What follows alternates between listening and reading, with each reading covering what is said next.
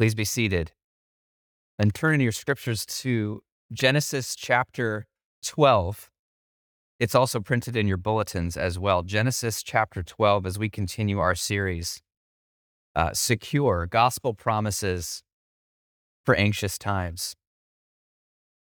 So, as the weather gets warmer, we're getting closer to pool season. Any pool people in the house? When my kids were younger, I remember I would get into the pool first and invite them to jump in. And sometimes they would hesitate. They would stand on the edge of the pool and hesitating, muscles tensed and heart pounding. And what if it's too cold and it's so deep in there? And are you actually going to catch me? And I would cajole and I would invite and I would say, I'm going to catch you and it's going to be okay no matter how deep it is. We're going to be here together. We're going to splash around. And within a second, you won't feel cold anymore. It'll feel normal.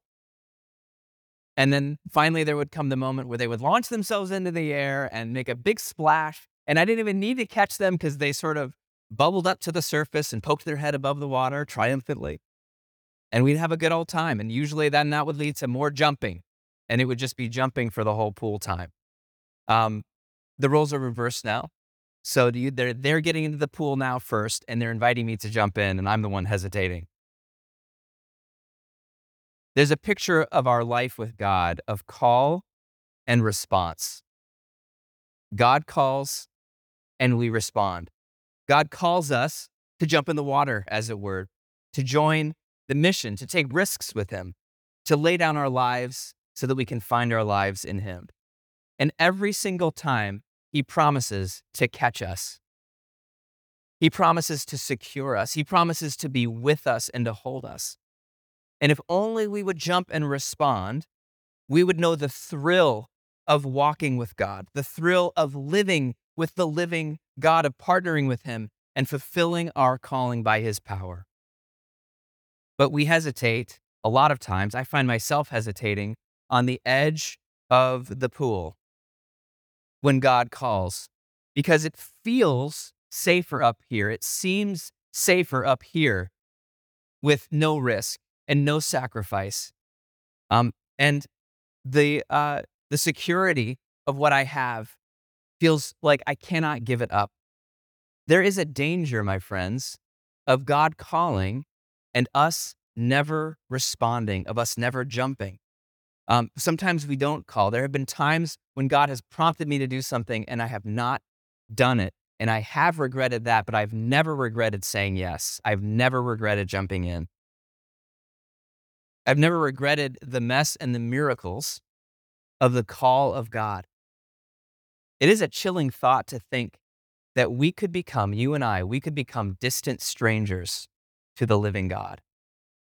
He could call and we could never respond. We could know about him, we could know theology lessons. But it may be the case that we would never respond and we would never know that he's a provider, that we would never know that he's still alive, that we would never know that he owns the cattle on 1,000 hills. It is possible for us to not respond to the call of God. And so sometimes when we come to moments like we're in as a church, when we are considering things like financial sacrifice for a greater vision, a greater call as a church, it's helpful actually to hear some stories of people who struggled with the call, who struggled to respond, and who found God to be faithful and found him to be true. And so we're going to read a story about a man who did jump into the pool. He did respond to the call of God, and that is Abram, later known as Abraham. And as we look at Genesis 12, we see that it always begins with the call of God. God calls Abram in verse 1 of chapter 12. Now the Lord said to Abram, "Go from your country and your kindred and your father's house to the land that I will show you." This is so significant. God is calling Abram to leave behind three things that made up his whole world, his whole life. First of all, his country. Now, this was the land that Abram lived in and likely owned a portion of.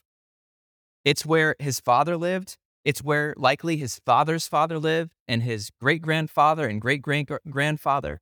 In the ancient world, this was Abram's inheritance. This was his livelihood, and this is where he grew up and where he was expected to live his life and die and pass on to his descendants as well. God also calls him from his kindred, which is his whole tribe, his family, all of the relationships, the safety, the tradition, the livelihood, the interdependence that he had, which was very, very good. In the ancient world, land and family made up almost your entire life. And then God is saying, hey, look, I'm going to draw a circle around all of this and everything that it represents, your inheritance, your security, your sense of identity. And I'm going to ask you to give all of this to me. I'm going to ask you to put all of this on the altar for me. I want you to go, Abraham. I want you to go and to leave land, leave family, leave life as you know it. It is a type of death that God is calling Abraham to. And it reminds me of the words of Jesus in our gospel text today. Unless a grain of wheat falls to the earth and dies, it remains alone. But if it dies, it bears much fruit. Whoever loves his or her life loses it, and whoever hates his or her life in this world will keep it for eternal life. Or in the words of an Anglican leader from the country of Sudan, a Christianity that costs us nothing is not biblical. Why do we love things in this life too much? What do we love in this life too much? If the Lord were to draw a circle around the things that we love too much, what would he draw a circle around? And say, hey, look, I want all of this on the altar. We're different. We're in a different circumstance than Abram and Sarai, his wife, but we still got things in the circle.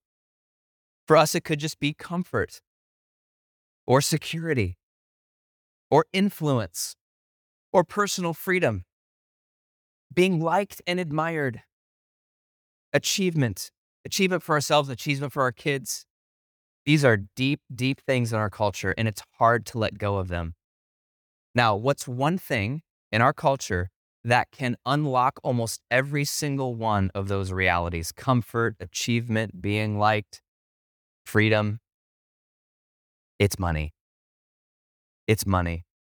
Even just having it stored away can make us feel secure. But also, we can use money to be liked and admired, to achieve, to have influence, to have personal freedom.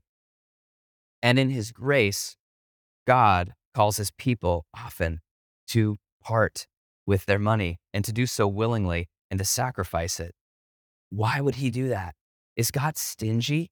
Is he a meanie? Is he a downer?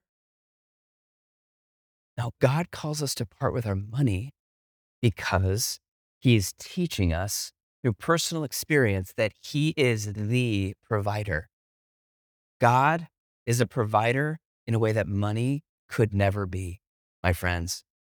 But there's a way that we can learn this, and that is not in the abstract as ideas, but through the personal experience of willingly putting our money on the altar and saying, God, I trust you to provide.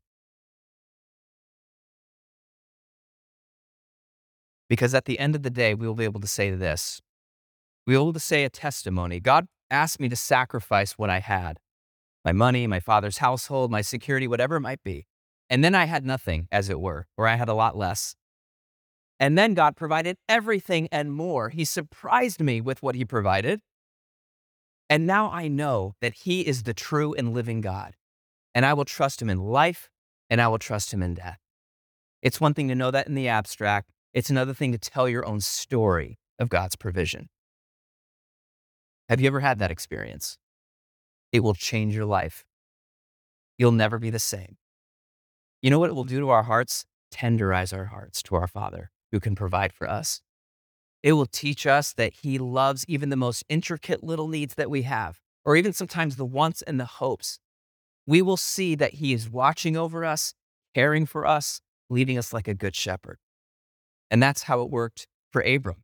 He called Abram to sacrifice. And then he gave a surprise to Abraham. And the surprise was a land that I will show you. God has a land, an invitation for Abram to discover a hand-picked surprise from God himself, which was a place that God had prepared for Abram. And then in the process of receiving that land, Abraham's life will change because there's more surprises ahead for Abram that we can read about in verses 2 and 3. The Lord God said, I will make of you a great nation. Pause. He was childless. He was 75 years old, and his wife was beyond childbearing years. All right, so here's another audacious promise from God. I will make of you a great nation. He continues, and I will bless you and make your name great so that you will be a blessing. I will bless those who bless you, and him who dishonors you I will curse, and in you all the families of the earth shall be blessed. Can you imagine receiving that promise from God? I'm asking you to give up your father and your father's land and all of the provisions there so that I can become your father and I can provide all of those things for you. And not only that, you are going to be a blessing to every family on the face of the earth. Isn't that incredible? I will protect you from their curses, and I will make you a blessing for them. And so if Abram can only leave on the altar everything that made him feel secure and jump into the arms of God, what did God have for him? Blessing and life, and actually a great calling that continues to ripple into our day as well. Through Abram would come Isaac, Jacob, Joseph, Moses, King David, the nation of Israel, and one day Jesus Christ, the Savior of the world. If only Abram would jump into the hands of God. God calls Abraham, empty your hands so that I can fill them. Open wide your mouth, as the psalmist says, so that I can fill it with the finest of wheat, and fill your hands with land that you can settle in, not just wander in. I'll give you a family, Abram, that blesses the world, not just survives and scrapes by. I'll give you care and favor and legacy beyond what you can ask or imagine. There will be so many surprises and so many miracles and so many provisions. But first, Abraham must sacrifice. He must leave what is known and seen in order to receive what is unknown and unseen, and this is the life of faith. Just imagine for a moment if Abram had never jumped because it was too risky. Because did God really say that? Because of his wife's facial expression when he told her the news of what God said. Or what if my father would disown me if I left? Or it's crazy to think about starting over at this age, 75 years old. There's no way that we could do this. There's no way that we could have kids. There's no way that we could lead them. There's no way that we could have a new land, one that we can't even see right now. I had a friend who was wrestling with God about planting a church on the south side of Chicago. And he felt God calling him to do it, and he kept hesitating, and they wrestled together for a long time. And at one point in his prayer, he felt the Lord say this: if you don't do this, I'm going to ask someone else to do it. So he jumped, and he planted that church. And about a year later, my friend was standing inside the baptismal font, larger than the one we have here, with unbeliever after unbeliever, baptizing them in the name of the Father and the Son and the Holy Spirit. And he told me, Aaron, there's nothing like that. God called, my friend responded with obedience. And you know what? So did Abram. Abram jumped. Abram responded. Verse 4. So Abram went, as the Lord had told him, and Lot went with him. Abram was 75 years old when he departed from Haran. Here is Abram's obedience, plain and simple. God called, Abraham responded. Abram takes his wife, his nephew Lot, and his whole caravan about 400 miles from Haran to Canaan. This is a month of travel in the ancient world. Costly, dusty, one foot after the other in the hot sand. And do you think that, maybe he ever doubted himself? Maybe Sarah doubted herself. Like, what are we doing even now? Why are we sacrificing? Why are we taking all of these steps? Why did we where are we going? What is the land that God will show us? Then we know from other parts of Abram's story that Abram was really prone to fear and doubt. He actually sinned in the process of obeying. He struggled. But, at the end of the day, Abram said yes to God. And Sarai said yes to God. Now, along the way, Abram finds a high and holy place. And you know what? Maybe he was needing to hear a word from the Lord. Maybe he needed some kind of assurance, some kind of invitation, just to know that God was with him. And verse 6 says this: Abram passed through the land to the place at Shechem, to the oak of Moreh. And this was up on a mountain, up on a hill. And also, side note, at that time, Canaanites were in the land. What's going on here? Abram finds himself surrounded by Canaanites. These are people that are, as we know in other parts of Scripture, devoted to foreign gods such as Baal and Ashtoreth. These are people that some of whom God will bless through Abram. They will join the covenant that God makes with Abram and with Israel. But some of these Canaanites are evil, and they will curse Abraham and curse Sarai. Now, if I were Abram, I would be hoping for a less complicated blessing, right? Like maybe I can just keep going and there will be a land not populated by Canaanites. I wouldn't have to sort through the blessings and the curses. But the Lord has something else for Abram, which he says in verse 7. The Lord appeared to Abram as he was up on that mountain and said, "To your offspring, I will give this land. To your offspring, I will give this land." Yes, Abram, you've come to the land. I'm showing it to you now. Surprise! There are Canaanites in it. But Abram doesn't just respond with obedience to this call. He responds with a sense of openness. At the end of verse 7, it says, "So he built there an altar to the Lord who had appeared to him." So there it is again. God is calling. Abram is responding. And on that Judean hill, Abram builds a humble little altar on that humble hill. And maybe he offers up a humble prayer. Lord, I have no idea what you're doing. I'm in a foreign land. I don't know anybody here. I don't know how you're going to provide. I don't know how you're going to bring us children. I don't know how you're going to make us a great nation. I don't know how all the blessing and the cursing is going to work out with the Canaanites. I don't even know if I'm going to live to see another day. But I offer you everything. And I trust you afresh. And I'm building the altar here to worship you and to offer you my whole life and renew the commitment I have to you today.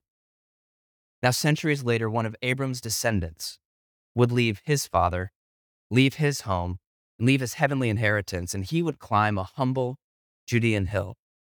And he would be surrounded by enemies who would curse him.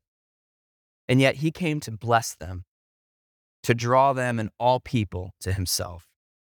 God the Father called Jesus Christ, "You are my beloved Son, in whom I am well pleased." And Jesus Christ responded with obedience and openness, stretching out his arms of love on the hard wood of the cross. And Jesus Christ invites all of us who have ourselves backed away from the invitation of God.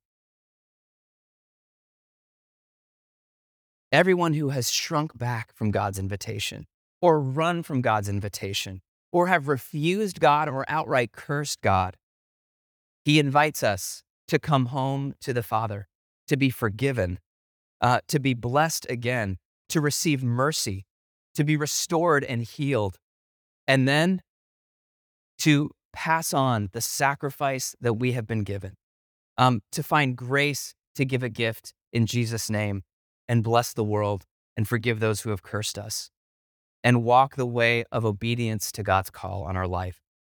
God's grace walked with Abraham as he journeyed on. Verse 8, from there, Abram moved to the hill country on the east of Bethel and pitched his tent with Bethel on the west and Ai on the east. And there he built an altar to the Lord and called upon the name of the Lord. I love how this ends. Verse 9, the ambiguity of it, the unfinished nature of it. And Abram journeyed on, still going towards the Negev. Abram journeyed on. How does the story end? Abram doesn't know at this point. He just keeps going. He keeps sleeping in tents. He keeps putting one foot in front of the other in obedience to the Lord. He keeps building altars. He keeps praying. He keeps hoping. One scholar paints the picture this way. As Abram sits alone and vulnerable in his tent, the promises are in shambles. No land, no family, nothing that looks remotely like blessing.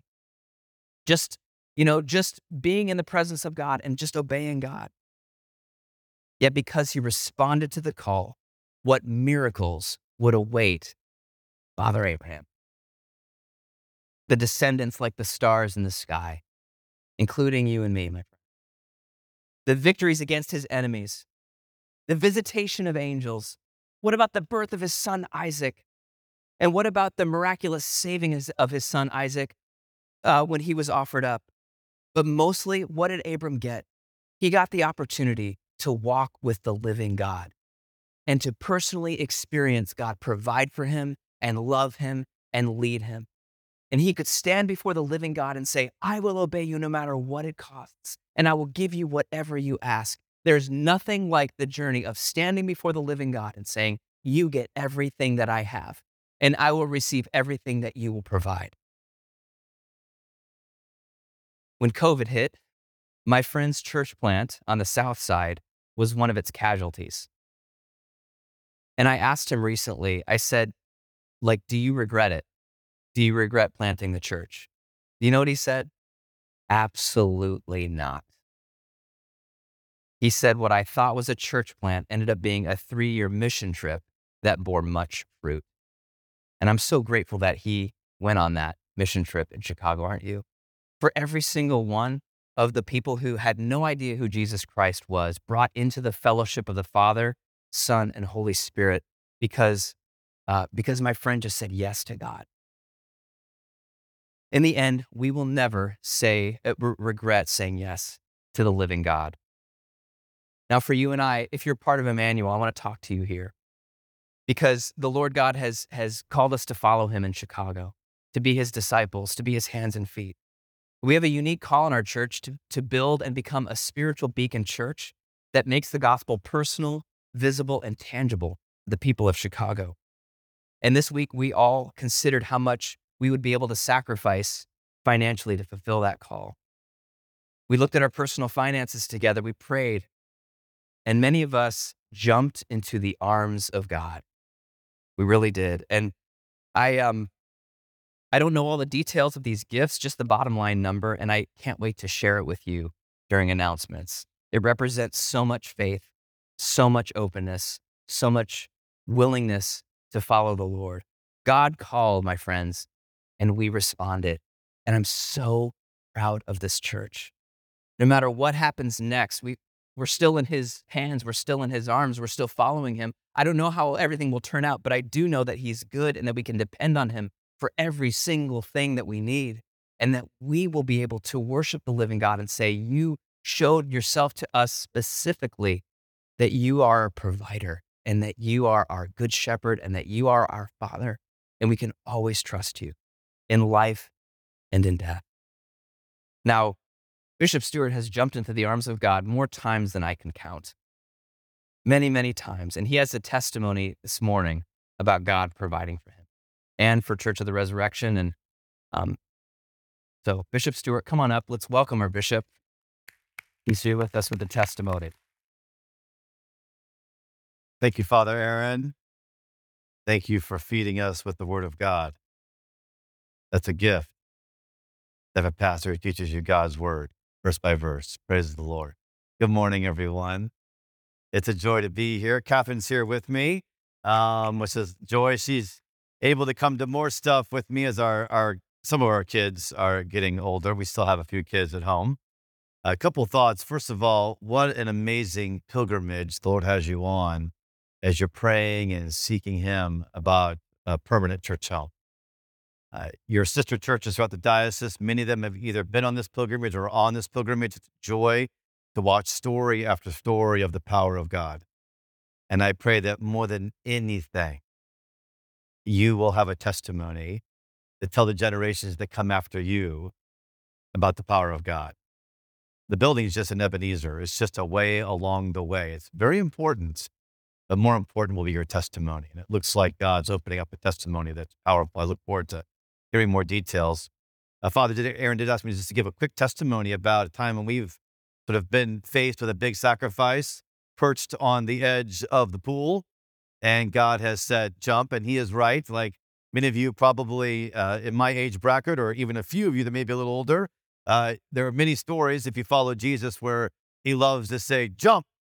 Um, and that did not start with Van Halen. That started with Jesus. And thank you for those of you who know that song. I appreciate that.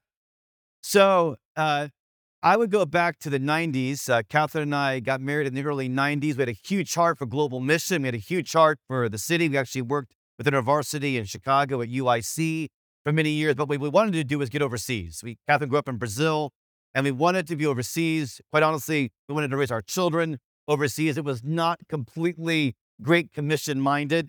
We really just wanted to get out of here. Truth be told, we were at Church of the Resurrection in Wheaton, and we loved the church, but we did not love the western suburbs of Chicago. We had no affiliation there. I'm from the great state of Indiana. She grew up in Brazil, not Brazil, Indiana. There is one, but Brazil, South America. I had to sort out my auntie the first time she met Catherine and thought she'd driven an hour over to visit. I had to tell her, no, actually, Aunt Jane, she comes from South America. Anyway, all right. So our heart was global. Our heart was to get overseas. And our church, Resurrection, had gone through 3 different divisions over the course of a year and a half. We had been a church that had been in the hundreds in the 90s. We saw an Easter Vigil where there were 1,000 folks gathered at an Easter Vigil, and we had dwindled down to about 150. At that point, there weren't a lot of options, very honestly, and we were asked, would we leave the church? And that became a huge decision point for us, because that is really not what we were planning on doing. We'd rented that whole time. God hadn't brought us children yet. We were ready to launch. And we looked at the work, and honestly, I would love to have been asked to be a leader of Resurrection prior to all the divisions. That would have been amazing. But they never would have asked the 31-year-old at that point, for good reason. So we had to really work through with the Lord, is that what you're calling us to do? We want to go. Why would you have us stay? I mean, come on. Doesn't we Illinois have enough pastors as it is? Right? That was a serious question for us. We worked that through. We sought the Lord.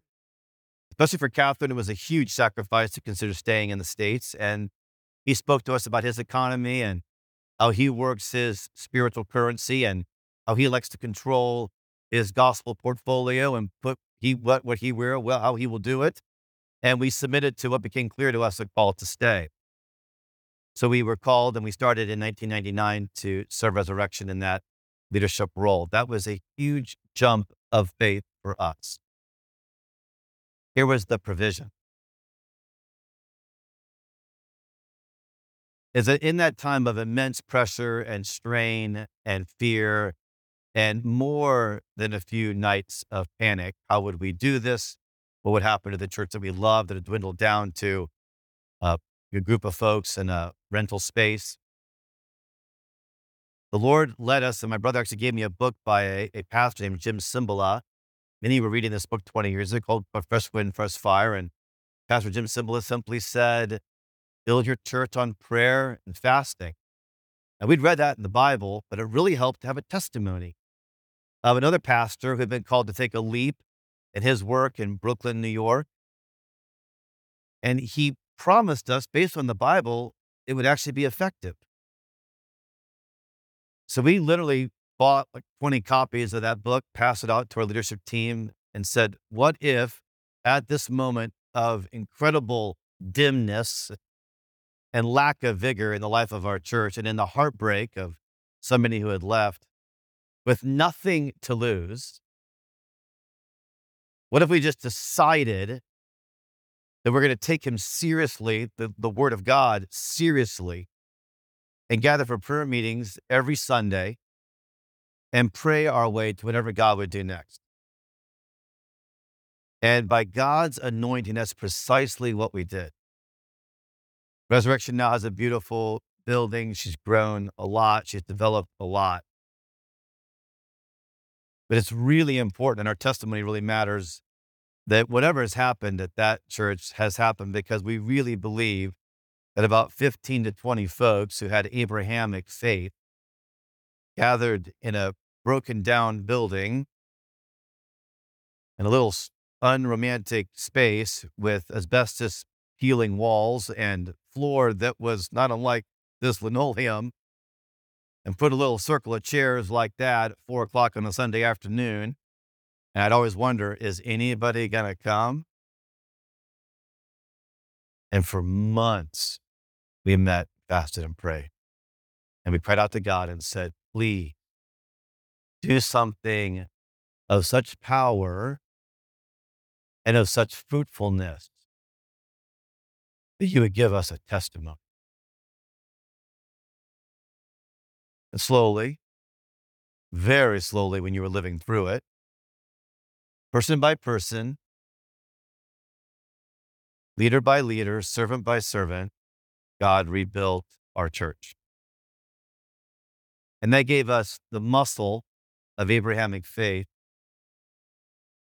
so that when God called us to move into a building, when God called us to help plant a diocese, when God told us to focus less on numerical growth and more on multiplication growth and to multiply and plant churches, every time that time came, we actually went back and are going back yet again in the life of our diocese to what if it really does come down to prayer and fasting?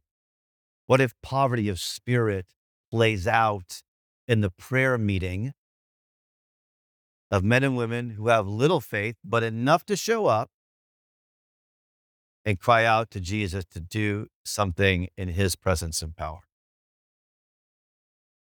So, Emmanuel, proud of where you guys are right now, proud of your 10-year pilgrimage. I pray you'll respond to Jesus' call to jump as Father Aaron preached this morning. And I pray that you'll find that the greatest provision will be a faith to pray and fast and have a testimony to give to your next gen. Praise the Lord. And can I pray for you all? Catherine, would you come on up and pray with me for Emmanuel, Father Aaron and Laura, vestry, their team, people of God here? Father in heaven, we want to just thank you for Emmanuel. Brothers and sisters, could you all just stand while we pray for you? We just thank you. God's called you to stand on the edge of the pool, and we thank you that you're listening for the voice of the Father to jump. And Father in heaven, we just pray now for our family here, for our brothers and our sisters. Lord, we thank you that you've given Catherine and me and our church so many adventures that in the time, Lord, we sometimes wish the adventure would be over. But traveling on as Abram did, we were able to have a testimony. And we're asking you, Father, to give this church a testimony that is concrete, a testimony that has the details that can be told and can be told with the highlights, that their children and those that are still to come and the unbelievers who have yet to believe and will come to faith here at this church will be given as the greatest of inheritance. I pray you'll give them faith. I pray you'll give them the desire to cry out to God for the power of God. I pray that you will protect them, Lord, from ever leaning on their own understanding. I thank you, Lord, for the generosity that's marked this church. And I pray that they will give generously. They'll be so kingdom responsive. Others would view them as worldly irresponsible as you call them to give generously. But Lord, I pray that more than anything else, you'll give them a testimony of the power of God, of the love of God, of poverty of spirit playing out in the prayer meeting in prayer and fasting. Lord, I thank you for those words, that it is the Father's great joy to give us his kingdom. And Lord, I thank you that the kingdom is our inheritance, but it does take faith to step into it. And I pray, Lord, that you would grant to this church, to this congregation, and to individuals and to families more of your kingdom. And I pray that you would stir up desire even now for the kingdom of God, that would make the desire for the things of the world pale in comparison.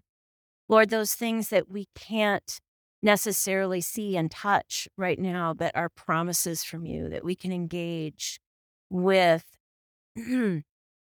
your world. And Lord, I'm just asking for that now, an impartation of more of your kingdom and that guarantee of the inheritance, which is the Holy Spirit. And so, Lord, stir up your Holy Spirit, stir up longing for your Holy Spirit, stir up petition for your Holy Spirit to come and fill more and make space in us to fill with your Holy Spirit, we pray. Amen.